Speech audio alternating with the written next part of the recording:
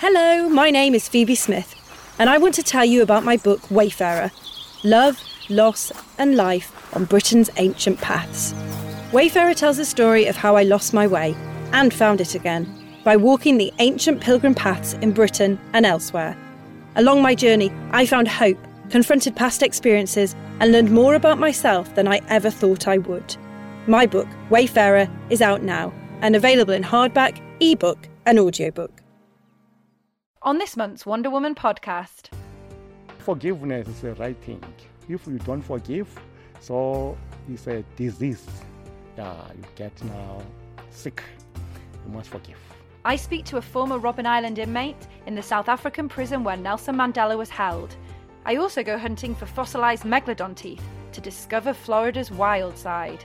We've been finding shark teeth for years growing up here, just walking along the beach. And I catch up with author and adventurer Levison Wood to hear all about his life on the road. It's been a sort of almost a conveyor belt of go away for whatever, 6, 7, 8 months, back, I start writing immediately. Coming up as well, I offer hard-earned travel hacks, find the best places in the world to experience close encounters of the wildlife kind, and talk the best travel gear for all your adventures. Plus, I'll be revealing this episode's Wonder Woman of the Month, the traveller that history books have forgotten. You're listening to the Wonder Woman podcast, an audio travel magazine with me, Phoebe Smith, exploring off-the-beaten-track destinations, wild spaces, wildlife encounters, and the unsung heroes behind conservation efforts. Come wander with me.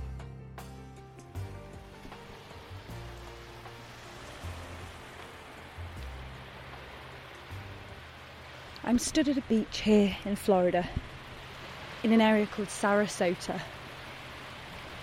It's a white sandy beach with fine, crystal clear waters and beautifully soft sand. Yet there's no more than just a handful of tourists here. And in fact, most of the beach dwellers are local.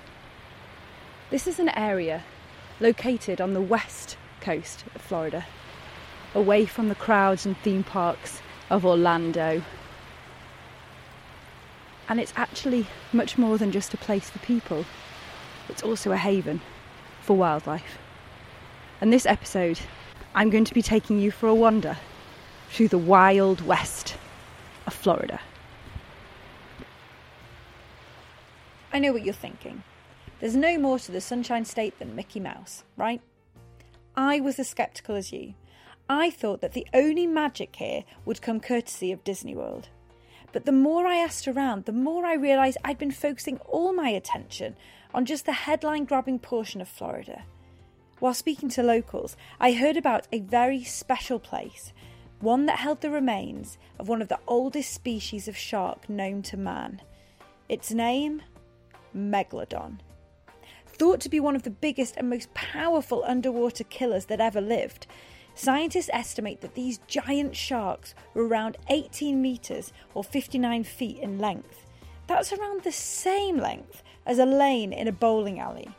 If you compare that to the largest great white sharks you'll find nowadays, they are just 6.5 metres or 20 feet. So we're talking some enormous predators. There's a certain section of water beside one of the beaches where, even just wandering along the shore, you might find some of the smaller fossilised shark teeth.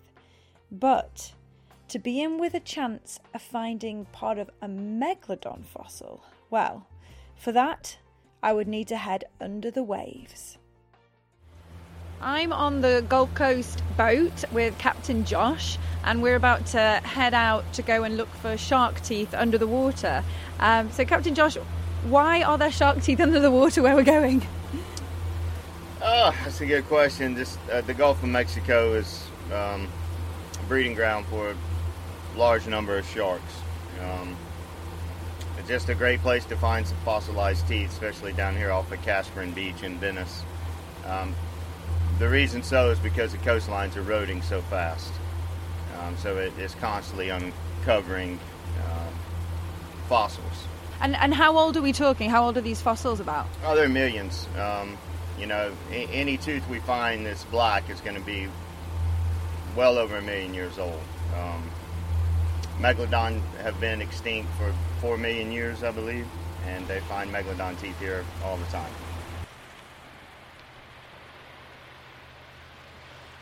So I'm here with Nicole, who's the dive master, who's going to take me to find the shark teeth. So Nicole, how long have you been doing this?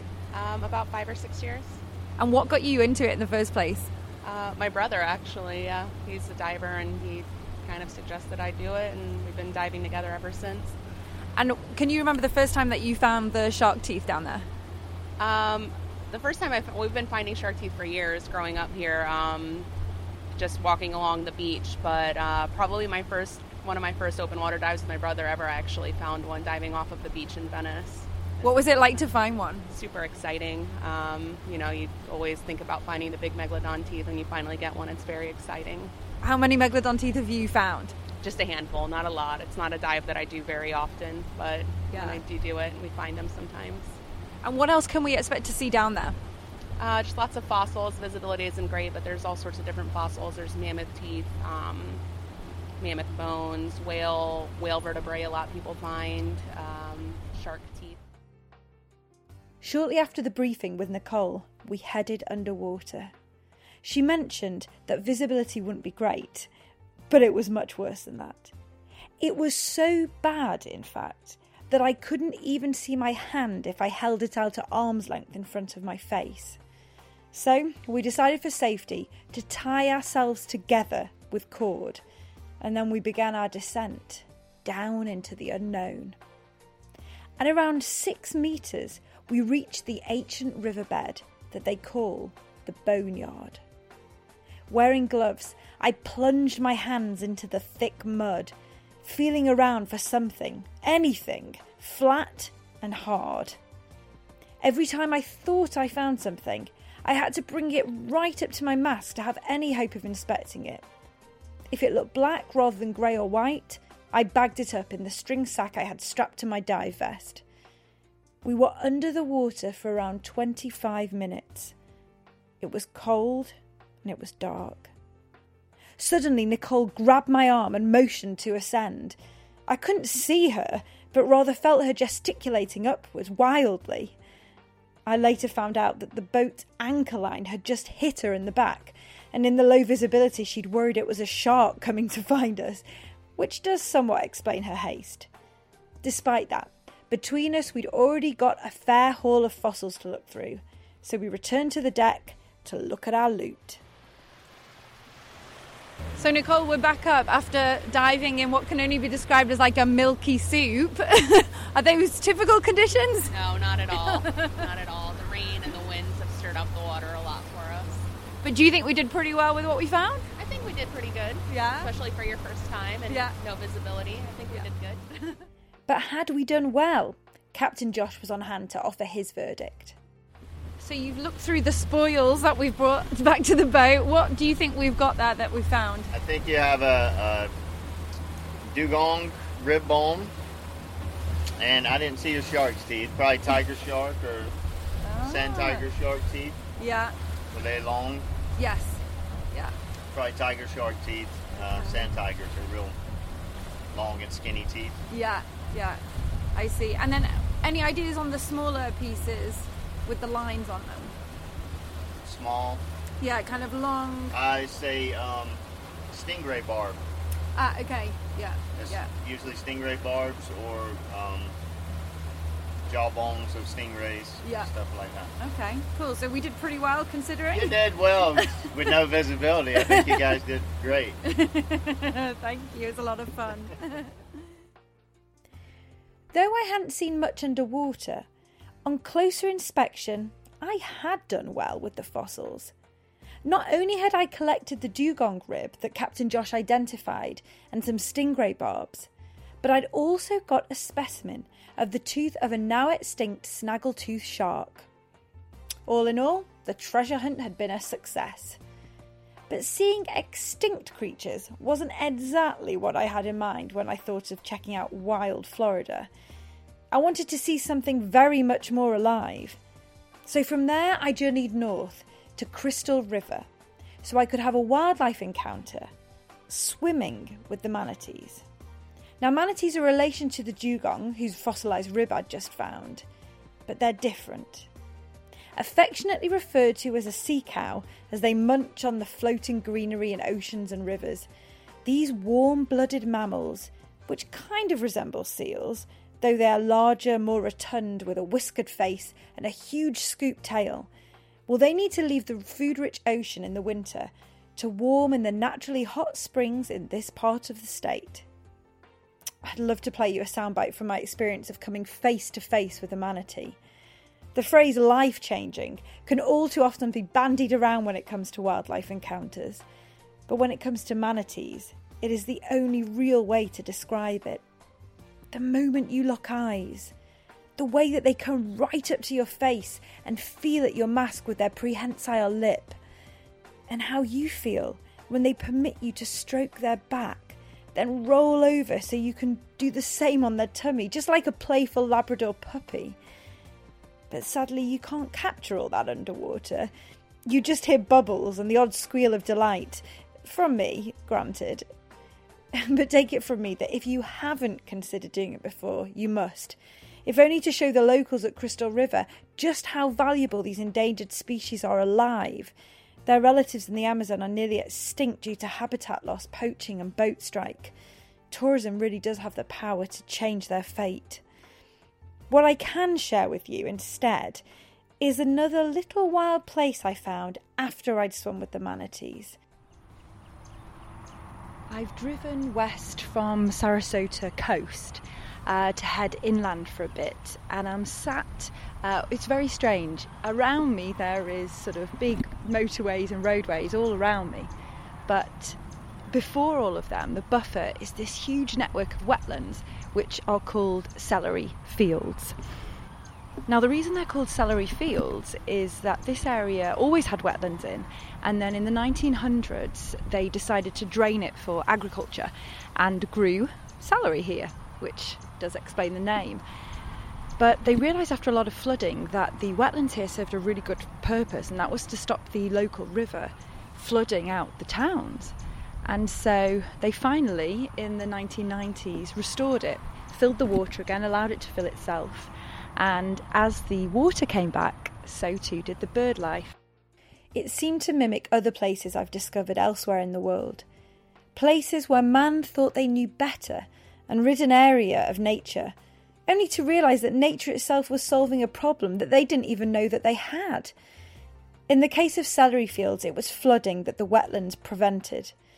And we've seen similar issues in places like the UK, where tracts of trees and bushes have been cleared for grouse shooting, leading to a mass runoff of water that the roots of the plantations had been soaking up, which has then led to floods, destroying towns and villages and people's homes. Living in harmony with wildlife is key to its survival. As human beings encroach further into landscapes that the animals had way before we started to claim them, this wildlife-human conflict can be seen in many places, such as India with tigers, Sri Lanka with elephants, and so before I left Florida, I wanted to go in search of one of their most iconic yet maligned critters, who, despite the odd headlines saying otherwise, locals have seemingly embraced as a bold and eye-catching icon. What am I talking about? The alligator. And so I wandered inland, hot on its tail. It's early morning and I'm in Myakka River State Park. You can hear a woodpecker and other birds. It's just a little past 8 o'clock and I'm following a trail. No one else is around. And the trail I'm walking on is a permit-only trail, and they only give out 30 permits a day. So I got up crack of dawn to get one of those permits and actually got the first one because no one seems to be as eager as me. Now, the reason I did that was because I'm on a rough sort of trail in what they call a wilderness preserve, and at the end of it is a place called Deep Hole. And it's said that when you get there, there is a mass congregation of alligators, which of course are famously a Florida animal. So, early morning, sun's out, birds are singing. What a good way to start the day. It's funny approaching a water's edge knowing that there's alligators in it. And I'd seen online a lot of pictures taken in winter, this time of year, January, of a mass gathering of hundreds of alligators, and I was told to expect that. And I came down to the water's edge to be greeted with way more vultures and heron than a single alligator, although I could see the prints in the mud, in the dried up mud, but they looked quite old. And then I just stood on the lakeshore thinking, there's nothing here. And one by one, some alligators have popped up. I mean, a good safe distance away, just gliding through the water pretty effortlessly, not stressed, not frantic, really beautiful animals. The sun's just reflecting beautifully off the water. The grasses is just catching the wind. And just the gentle movement of the alligator just goes with this very sort of languid scene. In awe of the place I'd found, with no one around, but also a certain lack of alligators, I headed back to the main park entrance and quizzed a ranger. Due to the red tape, I didn't record him, but he advised me why the alligators were not at the deep hole in their often seen mass numbers. Speaking to the ranger, it appears that the deep hole, which is a sinkhole, which effectively traps the fish in, which is why all the crocs come to feed, it's flooded out. And this kind of bears true throughout the whole of Myakka at the moment. The wetlands are even wetter than normal. But what that has meant for me on my trip has been an absolute abundance of bird life. Just for about 10 minutes sat by the water, you know, I've seen glossy ibis, I've seen some spoonbills, some little blue heron, some grebe, osprey even. I've seen turkey vulture, which they get me every time. I absolutely love them. They're ugly, so ugly they're beautiful. And seen a tricoloured heron as well, kind of leaping across the top of the water. I was still determined to track down an alligator that I could capture a clear photograph of.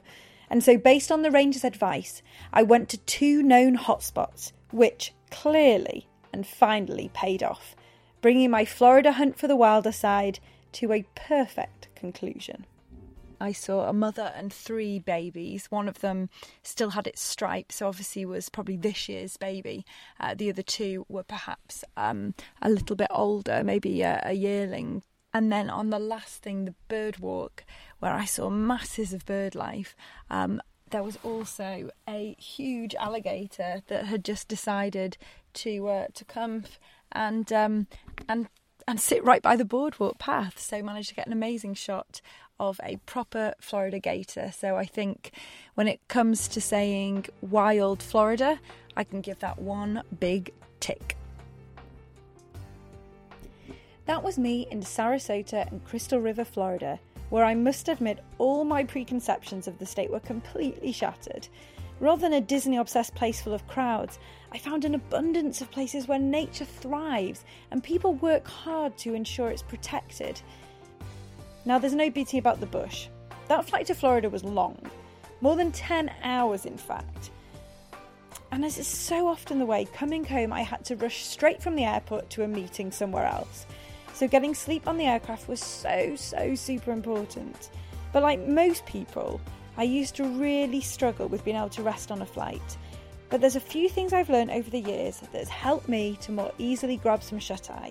So it's time for, you guessed it, my travel hack of the month. So this episode, I'm going to be talking about sleeping on a plane and how best to do it. So I think the first thing we've got to discuss is comfort. If you're not comfortable, you won't sleep. So this is not the time to wear jeans or lots of makeup or do your hair in a really kind of fancy way. It's all about the loose-fitting clothes.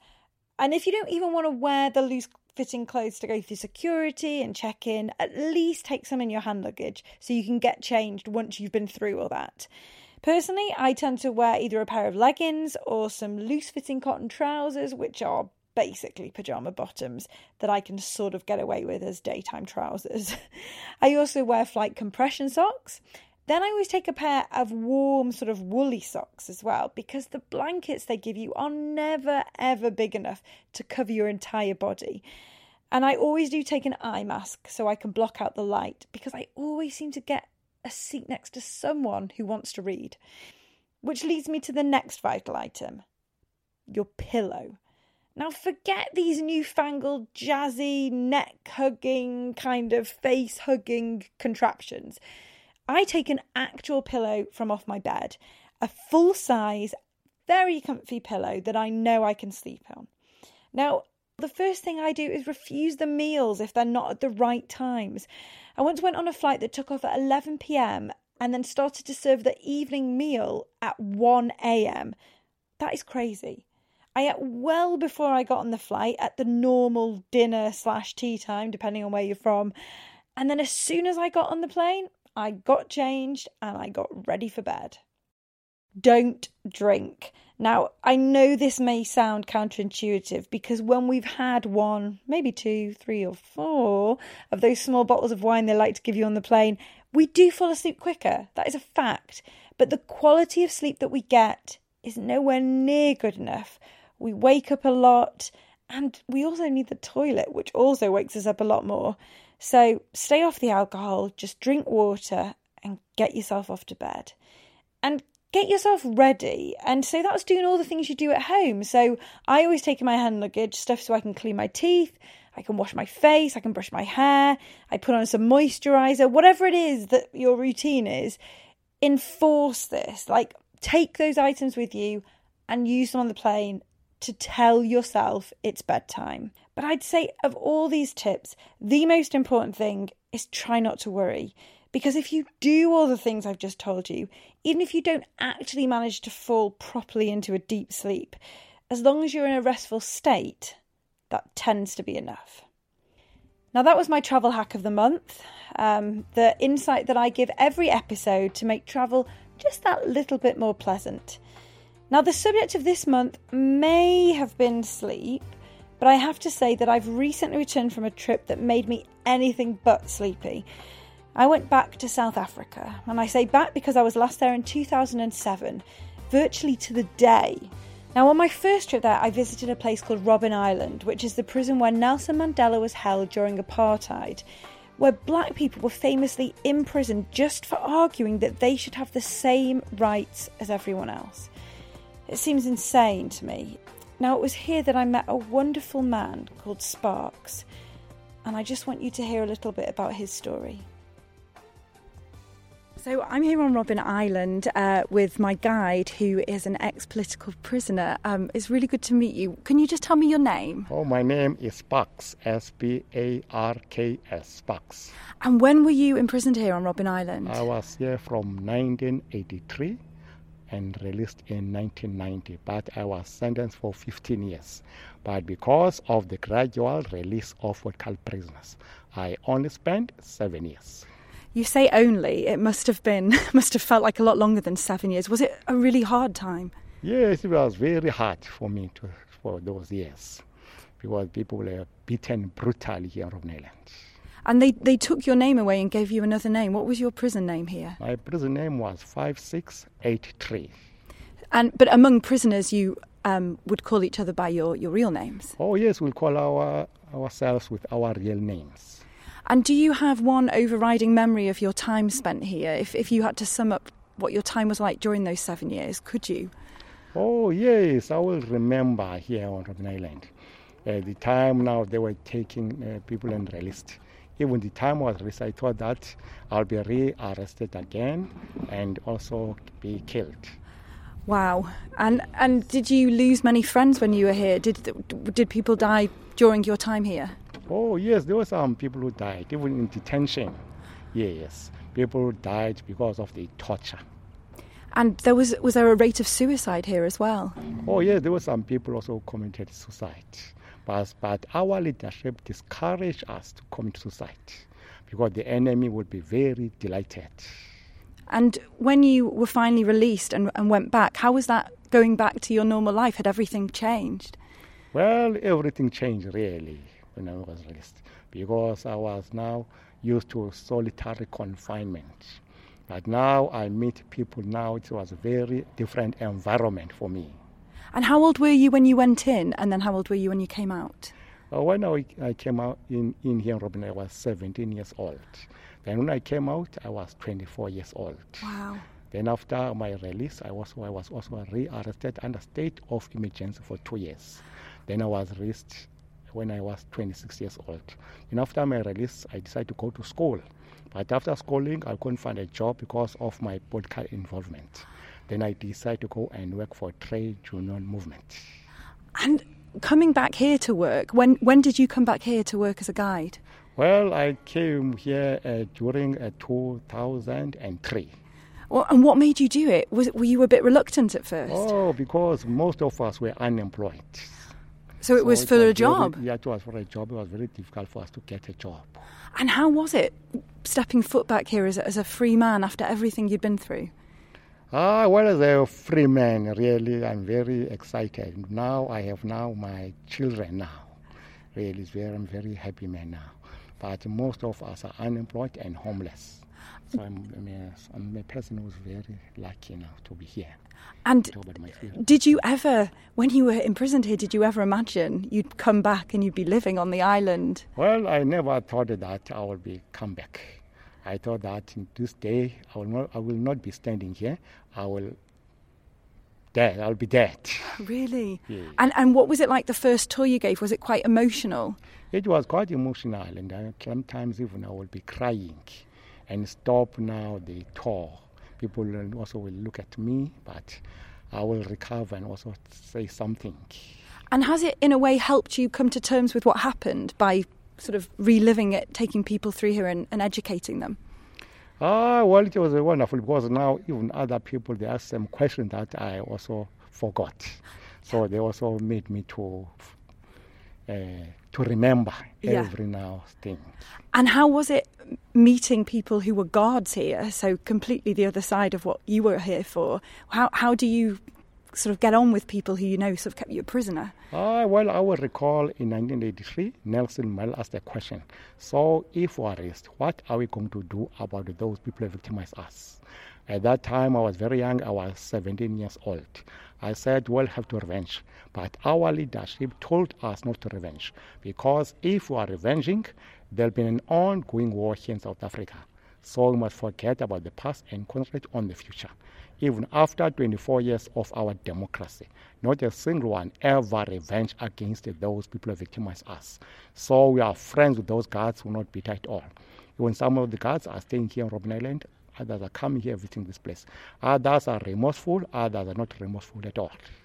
Wow, really? Some of them aren't even remorseful, but you still find it in your heart to forgive them and just carry on? Yeah, forgiveness is the right thing. If you don't forgive, so it's a disease. Yeah, you get now sick. You must forgive. Yeah. Thank you so much for your time. It's been a pleasure to meet you. Yeah. A strong and powerful message from Sparks there.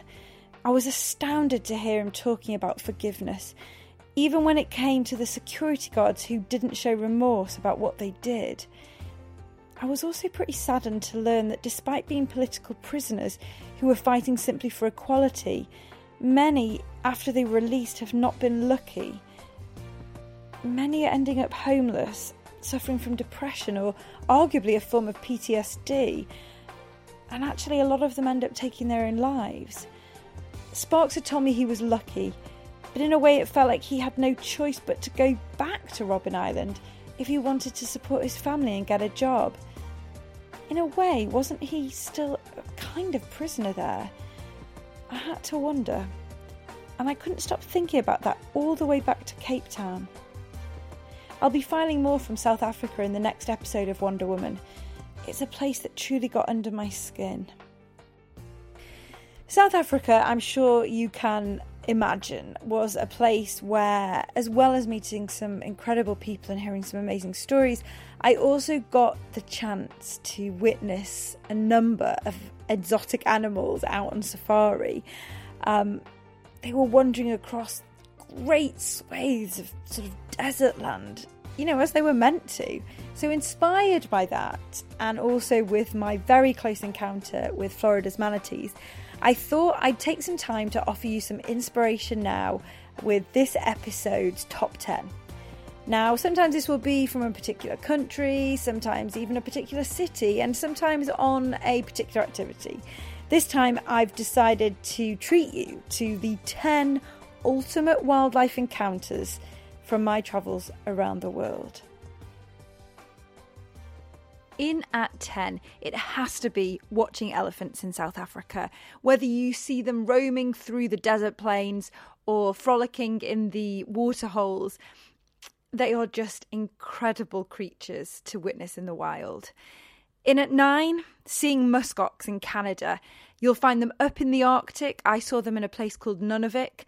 And you don't so much see them, but you feel them. It's almost like thunder is coming as they run across the grassland.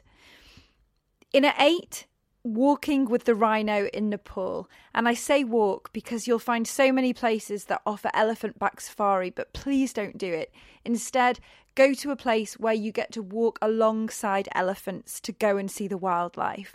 Because when you do, and you see that rhino on eye level, it's just like nothing else you could ever understand. You're part of their environment.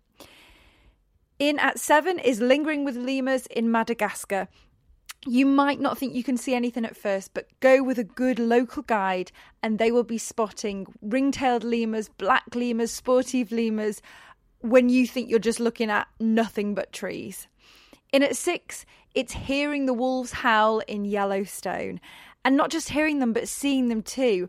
The best giveaway to know they're nearby, other than obviously taking a guide, is to look for the wolf spotters. These are retirees who come down with their spotting scopes to see them, and often will let you look through their spotting scopes to see what they are seeing.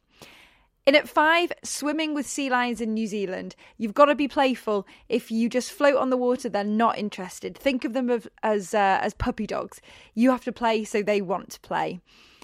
In at 4, it's got to be cage diving with the saltwater crocodiles in Darwin, Australia. There's a place you can go for crocodiles that have been nuisance creatures, and you can go cage diving with them and looking into such a prehistoric looking creature. And it's such powerful jaws open coming at you.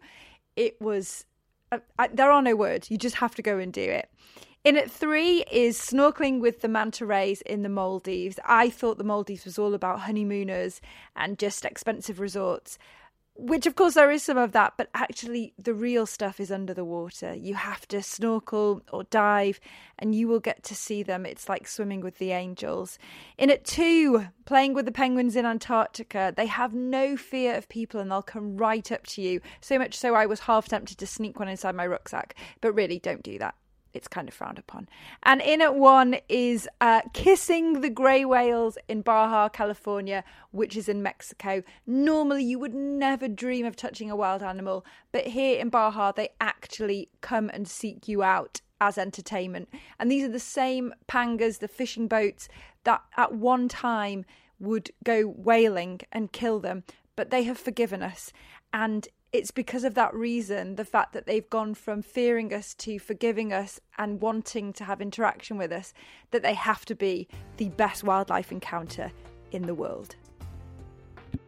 So I hope that's added at least 1 or 2 places to your wish list. But I warn you, wildlife encounters like these are utterly, utterly addictive, and travelling in search of them will likely end up costing you a fortune as you go in search of more and more. Something that doesn't have to cost the earth, however, is good travel gear, which leads me nicely to my gear section, which is presented to you now in association with Rohan. This episode we're talking hoodies, and I don't mean the dodgy teens hanging around on the street corners at night. I mean a travel hoodie that will keep you warm on a plane or a long bus ride and offer you protection from the sun. So what should you look for when you're buying one? Well, weight, of course, to keep your weight down with the luggage restrictions getting tighter all the time. You want fabric that doesn't crease, that's quick to dry, that moves sweat away from your body. You want to consider if you really need all those pockets, you know, how many is enough for you? And you want to keep comfort in mind. Make sure you get something that fits you well. Well, the hoodie I took with me to Florida was Rohan's women's trail hooded top, which retails at £70. There is a man's slightly similar version, but it's not hooded. It's called the men's trail top. And don't forget, when I was in Florida, this was January, so even though it was warm in the day, in the evening and early morning it was cool, and so a hoodie was vital for this. So did it hold up to the test? Well, I'm pleased to report it did. So first things first, this is a zipless hoodie, which I really like the simplicity of, and of course not having a zip kept it lightweight. It had a UPF, which is a fancy way for saying sun protection, of 40 plus, so that's really good. It was very light. It was 195 grams, so one of the lightest hoodies you can get. And I really found the fabric was really good, really soft, really stretchy, and they say it has a dry time of 3 hours. To be fair, I got it soaking wet when I went kayaking, and I found it dried within 2. So really good for that. It also wicked sweat away really, really well. It has a scooped hem, so when I was kind of leaning forward taking photographs, it didn't rise up. And I like the way it had one concealed pocket on the side. That was all I needed. It was enough to keep my phone in, or my passport in, or my ticket in, or my car keys. The hood isn't adjustable. But then, you know, this was a warm climate. It wasn't particularly windy, so I just found it really good for warmth. And they had thumb loops on the sleeves, which meant a really good and close fit. I'd say all in all, for my Florida trip, it worked really well. It is a great just-in-case hoodie to take with you on other trips, especially when it's generally warmer. I think you could take it if you're going somewhere cold, but it would then act as one layer of several others. It certainly came into its own, though, this one, because it was impregnated with an insect repellent. And when I was in the wetlands especially, I noticeably saw the biting flies staying away from me. So I have to say, thank you very much for the hoodie. Thanks for your support, Rohan, as I head off on my travels. Now, anyone who knows me knows I love a good walk. I mean, that's part of the reason I got my name Wonder Woman. But though I've done my fair share of hiking, I perhaps have a little way to go before I reach the lengths my special guest for this month's podcast has. So you're listening to the Wonder Woman podcast with me, Phoebe Smith, and I'm joined by what I can only describe as a Wonder Man, Levison Wood, who obviously is known for wandering quite literally all over the world. Hello, Lev. Hello there. I've not been called a Wonder Man before. Well, there's a first time for everything. Really? So of all your wonders, which has been the utter, if I had to do one again, which would I do? Oh, that's a good one. One of the most fun trips I've ever done, and I'm just talking pure enjoyment and rewarding, was in 2010. Me and a group of mates bought a couple of old Land Cruisers off eBay. Okay. And we drove them from the UK all the way down to Malawi in southern Africa. Wow. And we did them up. They were really cheap and broken. I taught myself the basics of mechanics. Yeah. And we painted them white because we're going to donate them as ambulances to a charity down there. And it was such fun because there was about 15 of us. Yeah. There's only 5 of us did the whole journey, and other people sort of came in for like a week here and a week there. But it was amazing. We drove through 27 countries. Wow. And it wasn't filmed. I wasn't writing a book about it or anything like that, but it was just really good to be with my mates on this amazing overland journey through 3 continents. And it was almost adventure for adventure's sake. It was, but with a bit of a sort of there was a mission there angle. too. Yeah. But it was. We had no fixed sort of itinerary other than we've got to get there. Yeah. And we did. It was such an adventure. It was great. Well, and the thing you mentioned as well about there was a deeper purpose because you were delivering these as ambulances. Now, I found as I've got older, and we're more or less the same age, I've started to think more about what can I do when I travel to make a difference? Like, what can I... So I've got into reporting wildlife conservation issues because I think, like you've said before, exposing these things are a way you can change them. You've got involved in some charity work too. What in particular are the areas that you're kind of focusing on? I think, well, for me, I sort of try and... I spread myself between a few different charities. I mean, my Army background means that I'm quite heavily involved in a number of veterans charities, raising funds and awareness, and providing opportunities for injured soldiers, for mental health, people with mental health issues, PTSD and so on. Yeah. I think it's a really important subject for me to try and help where I can. But also, I'm, like yourself, really interested in conservation. I've been an ambassador for Tusk, which has enabled me to go and see some of their projects on the ground. Yeah. And I think, it's a really difficult battle to fight, is, wildlife conservation, particularly in Africa, where there is such an enormous human-wildlife conflict. There is lots of different agendas. You've got outside influences, poaching and horn and rhino sort of horns and elephant tusks going to the Far East. So it's a very difficult one to... Well, and you have such extreme poverty, and so often it's easy to think for these people, they don't want to hurt this wildlife. It's a short-term win for them because they'll get given this huge lump sum to help poach this animal. Yeah. But actually, it's sort of our job in a way to show the local people that their value is for them to be alive because it will bring tourists there. Absolutely. I think, I've said this across different forums, tourism is a really valuable industry. It brings not only much needed, tourist dollars into local people's pockets, but it also does, it makes us more connected as a world. It raises issues and highlights really important causes around the world. So I think it's a valuable industry to be involved in. And like you said before, it's from the outside looking in, people could look at us and say, you've got the best jobs in the world. We know that's not actually true. It's quite stressful sometimes. How do you deal with life on the road? Because it's trying, isn't it? Continuously living out of a case or a backpack or what have you, and also writing at the same time too, which I know you do, because your books, you have a really quick turnaround that you have to get them out there. So what's your process for that? Do you take lots of notes? Are you constantly writing? Do you allow yourself downtime? Well, I'll be honest, the last 5 or 6 years I really haven't. I mean, it's been a sort of almost a conveyor belt of go away for 6, 7, 8 months. Back, I start writing immediately. I usually try and write the books within 2 months. It's an 8-week turnaround, which really is just a case of discipline and sitting down, writing, not giving yourself the luxury of time. And generally, if you've promised the publishers it's got to be done, then you don't really have much choice in that. Nothing like a deadline to sharpen the senses. Exactly. And actually, I found that the only way I can write, if I give myself 12 months, I'll take 12 months. If I give myself 2 months, I'll do it in 2 months. Yeah. So that's kind of... But with that, then you're sort of immediately planning the next journey. So the last few years have been really quite intense. But I must, I can't complain. I've had an amazing time. It's been a really wild ride. But no, this year I'm going to try and... I think you have to... If you've got a very busy schedule, you have to factor in time for yourself and a bit of downtime. So I'm going to try and actually do some normal holidays, I think. What's one of those? Hopefully I'll find out.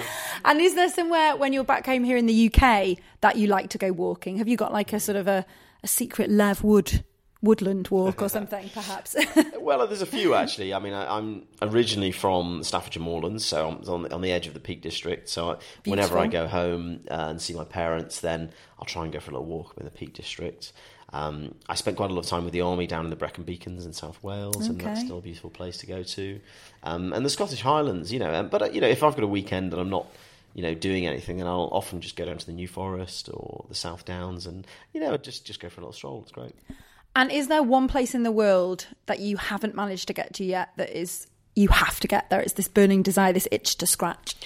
Yes, the Galapagos Islands. I'd really want to go there. I want to see the wildlife, and so that's definitely high up on the list. And final question, what's the one piece of travel gear you cannot travel without?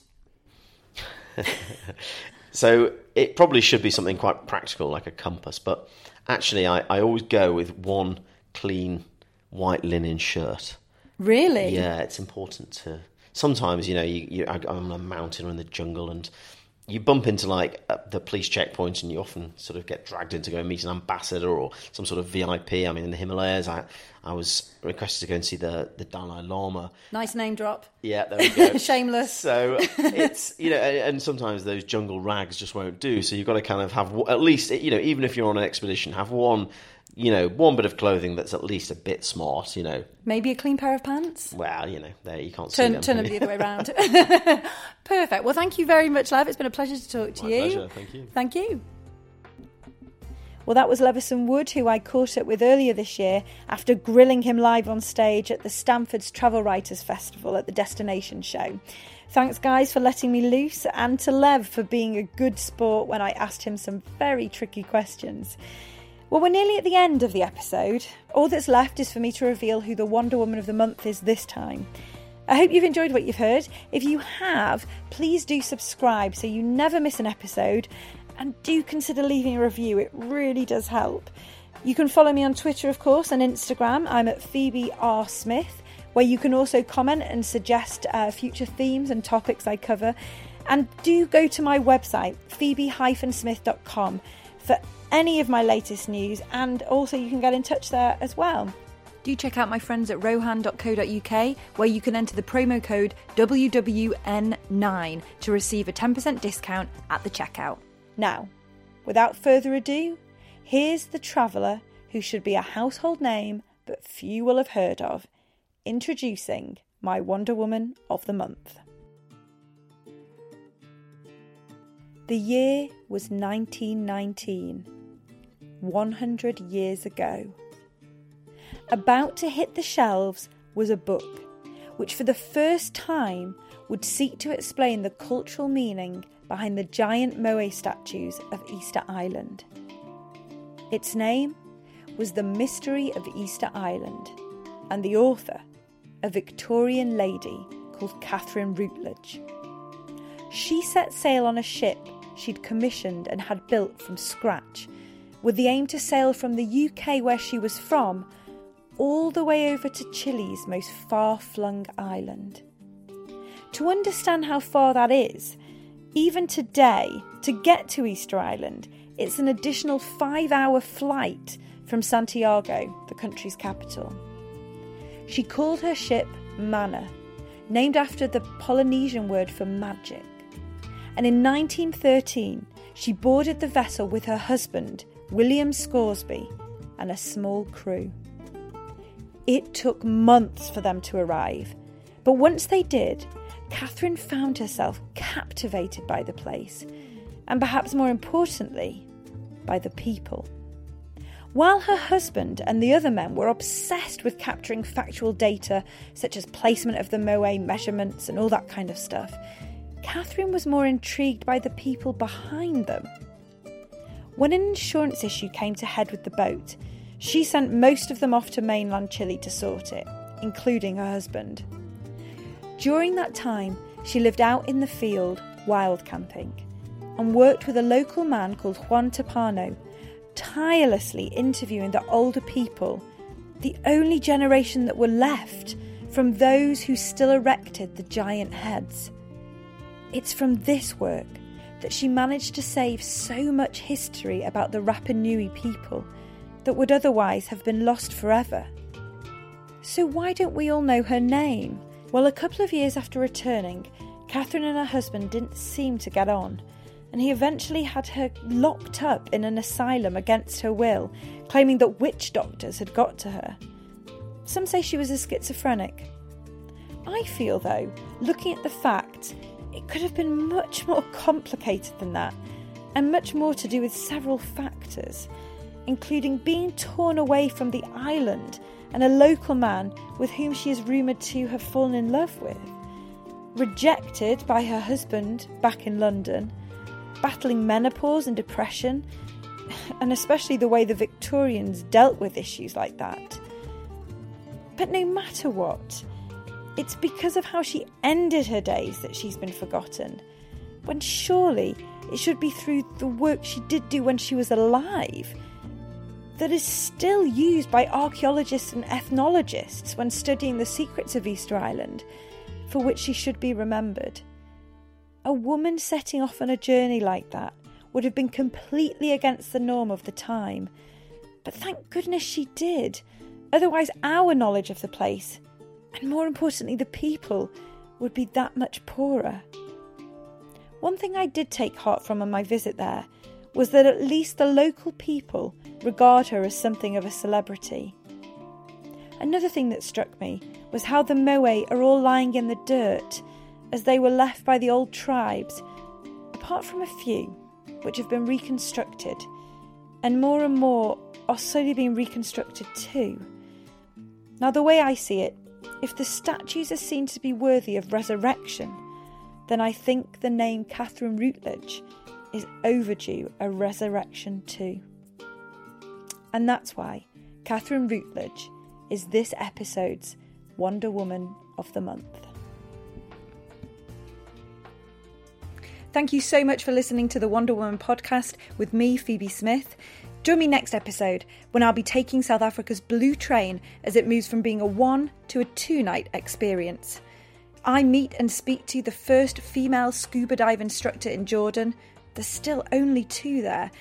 And learn what she was up against when she broke through social norms and actually said she wanted to learn how to dive.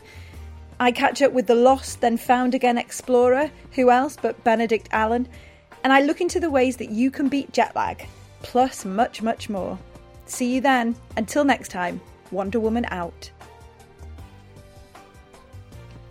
The Wonder Woman podcast is written and edited by me, Phoebe Smith. The producer for this episode is Daniel Nielsen.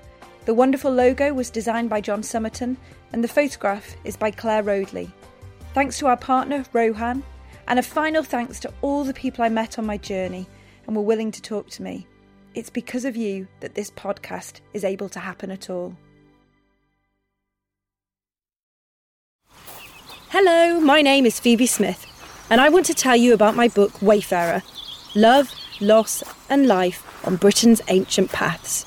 Wayfarer tells the story of how I lost my way and found it again by walking the ancient pilgrim paths in Britain and elsewhere. Along my journey, I found hope, confronted past experiences, and learned more about myself than I ever thought I would. My book, Wayfarer, is out now and available in hardback, ebook, and audiobook.